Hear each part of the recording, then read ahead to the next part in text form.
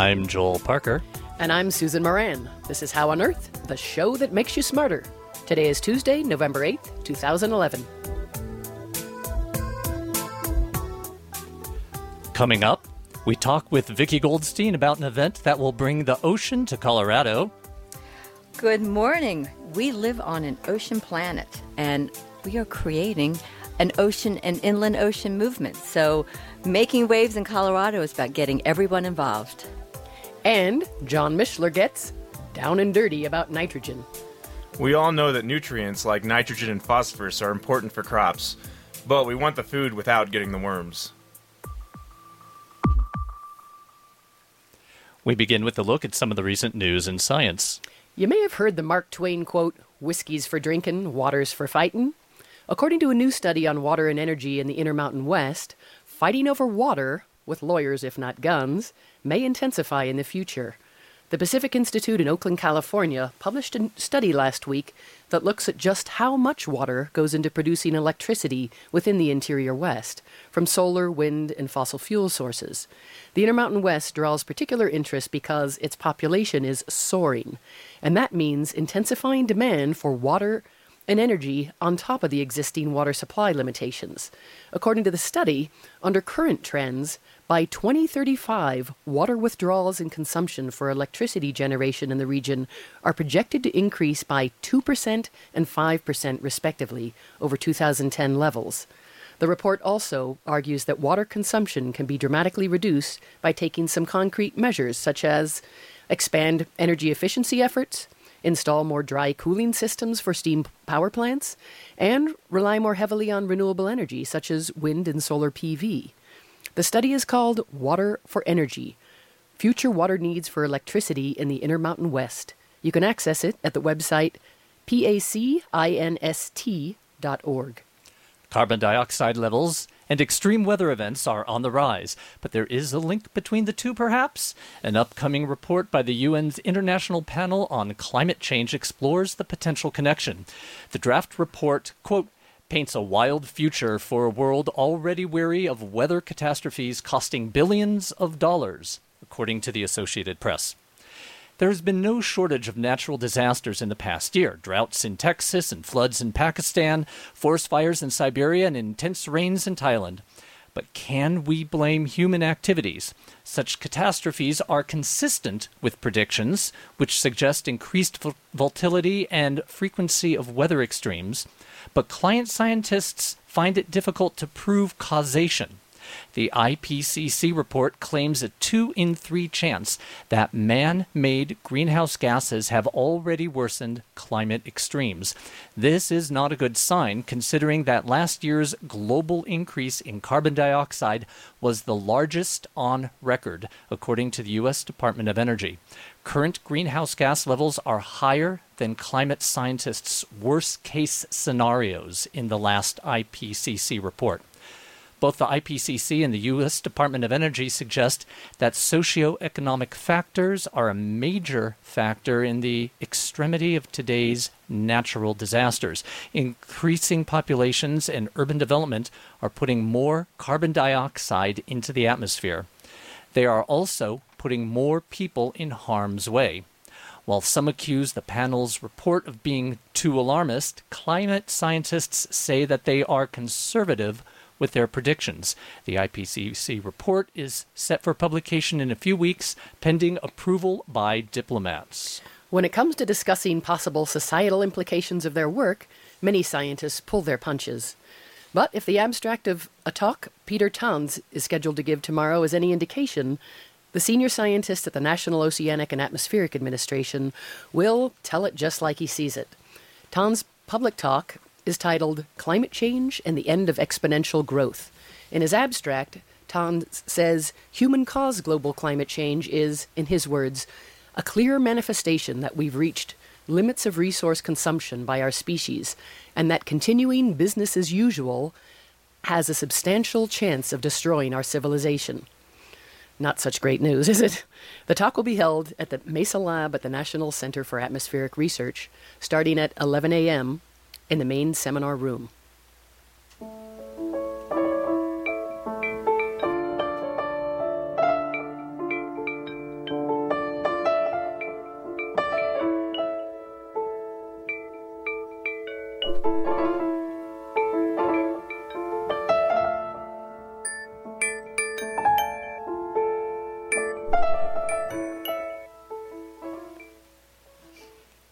You're listening to How on Earth, the KGNU Science Show. I'm Joel Parker.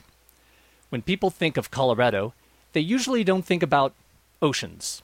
After all, Colorado doesn't have much of a coastline these days, though it definitely had oceanfront property a few 100 million years ago. However, being in a landlocked state doesn't mean that there isn't anything we can do to impact the health and ecology of the ocean and marine biology. This Sunday at the Boulder Public Library, the Colorado Ocean Coalition will be sponsoring a free symposium titled Making Waves in Colorado.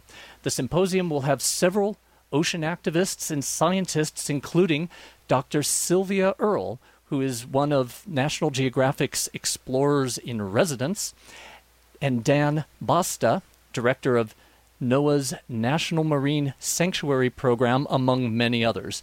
Panels and presentations will examine marine protected areas, environmental impacts of plastics, oceans and climate change, and the relationship between land use and watersheds. There will be teacher workshops and activities for youths of all ages during the symposium. Well, joining us in the studio today is Vicki Goldstein, founder and president of the Colorado Ocean Coalition. She has a master's degree in environmental studies and marine policy from Yale University and directed the College of the Atlantic's Natural History Museum and executive director of the Save Our Shores organization. She is here to talk about the symposium and the human impact on the ocean and vice versa. Welcome to the show, Vicki. Good morning. Thank you. So the symposium on Sunday, tell us, what's it all about and how did it get started? Well, it's really about trying to get people engaged in ocean issues and realizing that pretty much every 2 or 3 breaths that we take come from the ocean. So we're really integrated and we're very intertwined. Living in Colorado, having an ocean passion and realizing that many people are from the coast or at least have a love of the coast started me thinking about how do we really make this tangible, and started talking with many people around the country and realized that there is not an inland ocean movement. And in order to get everyone in this country engaged, not just coastal states and coastal people, we had to find a mechanism to bring people together, to integrate their interest, and we came up with Making Waves in Colorado. So those in Colorado still have a stake in the ocean, even if we've never seen it in our lives. Absolutely. We need it for many, many things, for air, for food, for climate, our temperature, for skiing, for summer. So people really forget we are on an ocean planet, and we are very integrated in the bigger picture. So it's really just bringing that message back home. So you're getting a large number of people from all around, ocean experts, to come to Colorado. I don't know how hard it was to convince them to come to Colorado in the winter, but you have the cartoonist of Sherman's Lagoon. Right. Jim Toomey is coming out. He'll be giving a panel with David Helvarg. They wrote a book together, 50 Ways to Save the Ocean, and he's also doing a special segment for kids for cartoon drawing. Oh, great. Oh, we have Roz Savage, who has single-handedly rowed the Indian, the Atlantic, and the Pacific Ocean, and she's now in the Guinness Book of World Records. We have Louis Sohoyas, who directed The Cove. And we have people who are passionate about oceans from a recreational point of view, and then we have the scientists, and then we have the artists. So this idea is not just bringing the experts from a scientific perspective, but it's really trying to bring out, the artistic, the emotional, the passionate in a way that everybody can relate and engage with. And I should mention, I guess, that November 13th is Boulder's first Ocean Awareness Day as well, officially. It is. We will be getting the declaration this evening from the mayor, and that's pretty exciting to be putting Boulder on the map as an inland ocean town. And Jim Toomey put a little cartoon together for Sherman, and we are now ocean country. Since we are in this landlocked state, one question we would have is, what impact do we have, or what can we do to help and provide for ocean ecosystem? We're kind of in the middle of the country here. Right. Well, there's a variety of things.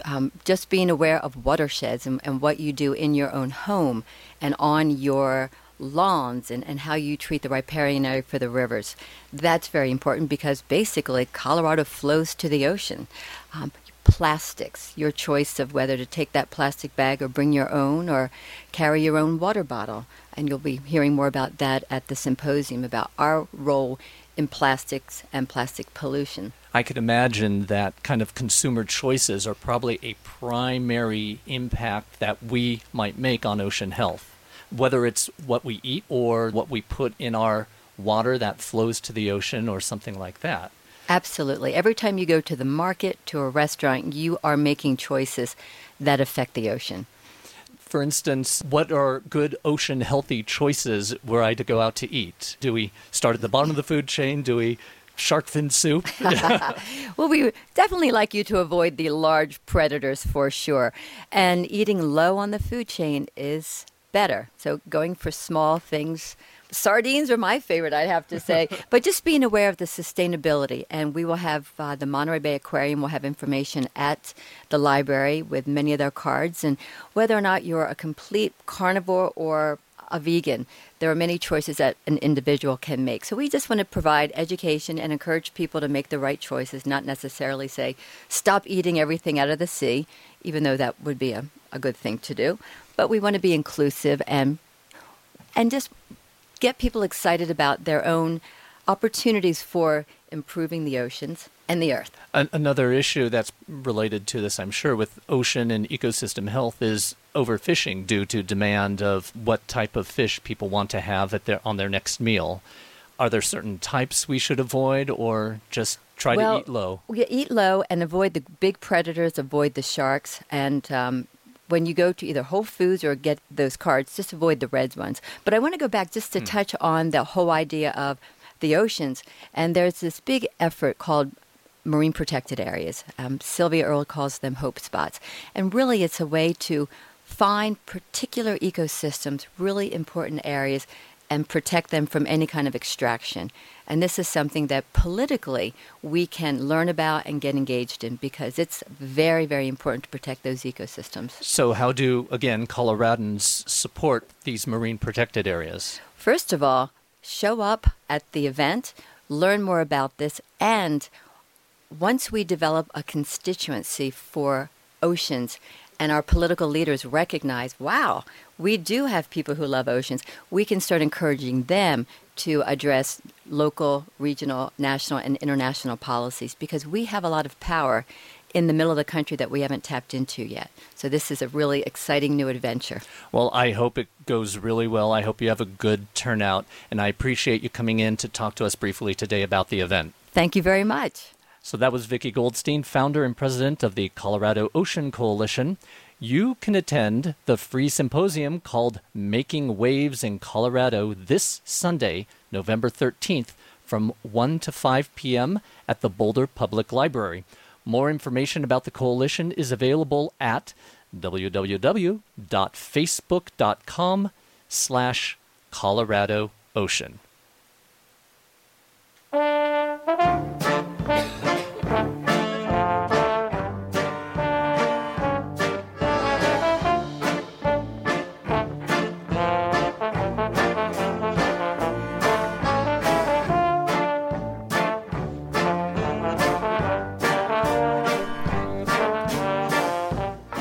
You're listening to How on Earth, the KGNU Science Show. I'm Susan Moran.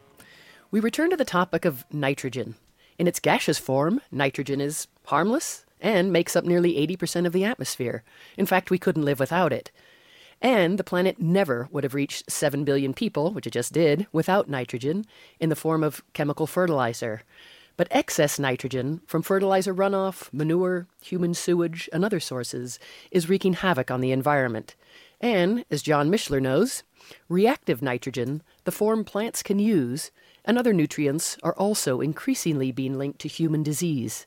Mishler, a PhD student at CU Boulder, is researching, down low on the food chain, worms and snails here in Colorado and in Africa. He's in the studio now to talk about how excess nutrients in ponds, lakes, and elsewhere can lead to the spread of parasitic disease from snails to us. John, welcome to the show. Thank you. So we were just talking about the food chain in the oceans. You're working way down low on the food chain. Just describe how you got to researching the worms and the snails.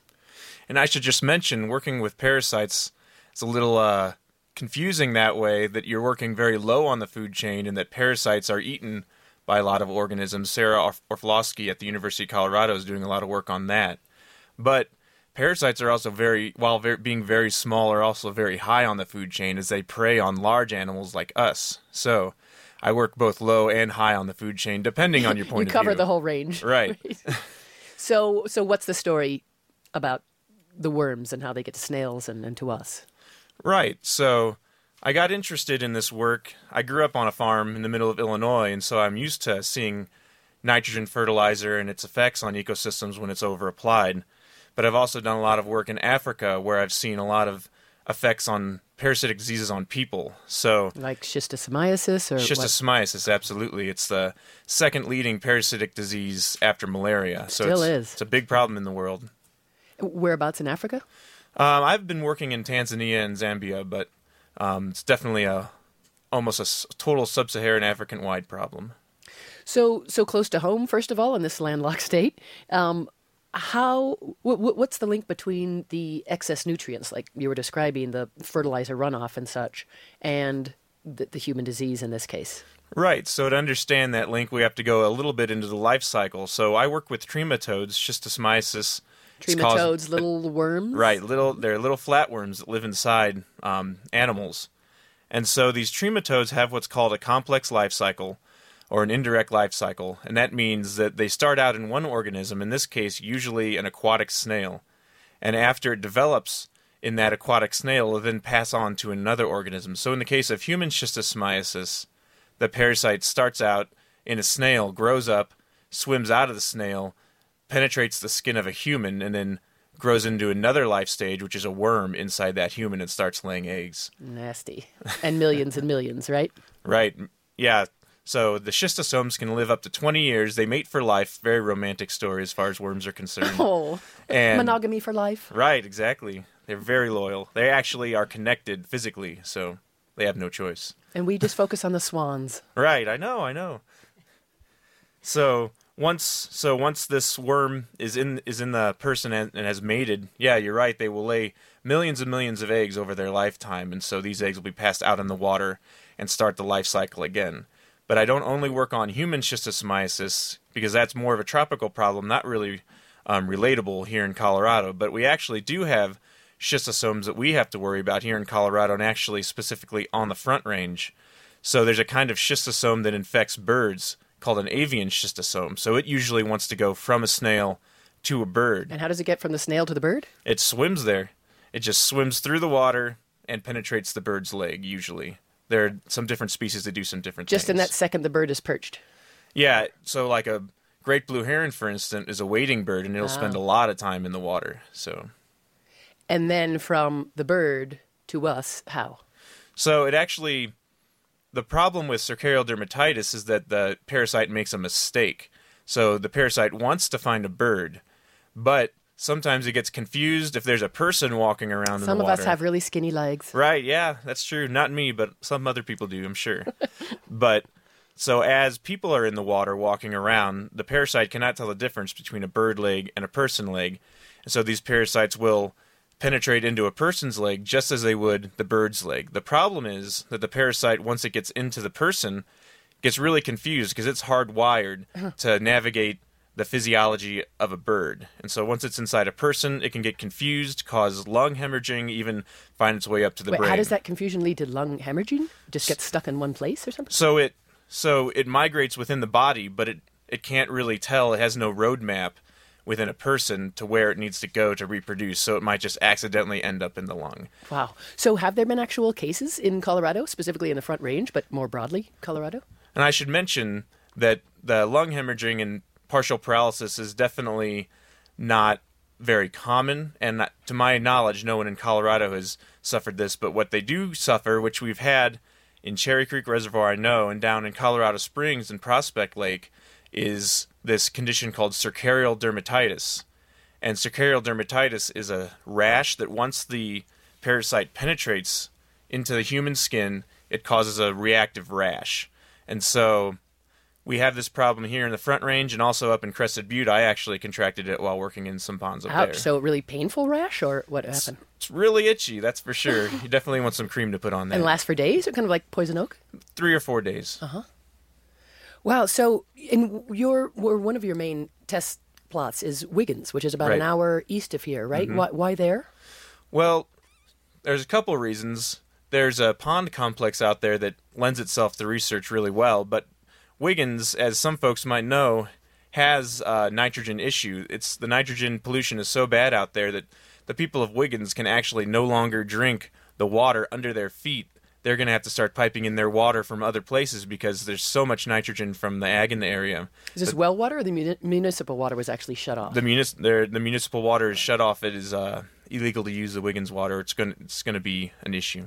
Well, so in about a minute we have left. So does this all come back to those darn farmers?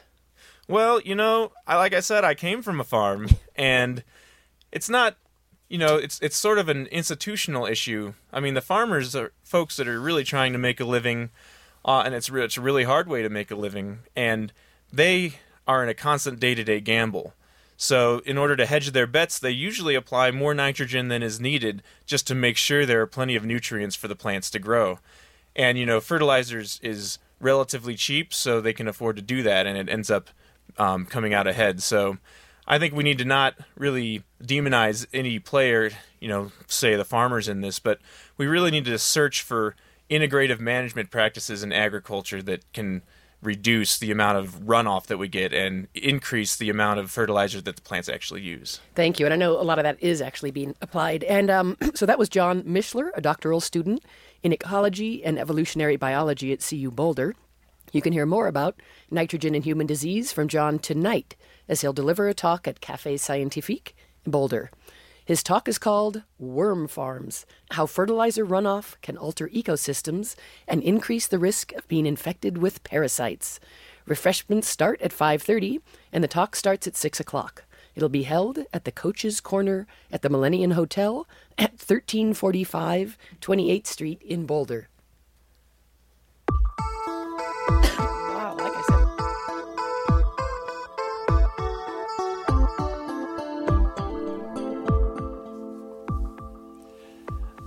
That's all for this edition of How on Earth. Our executive producer is Tom McKinnon. This week's show producer and engineer was Joel Parker.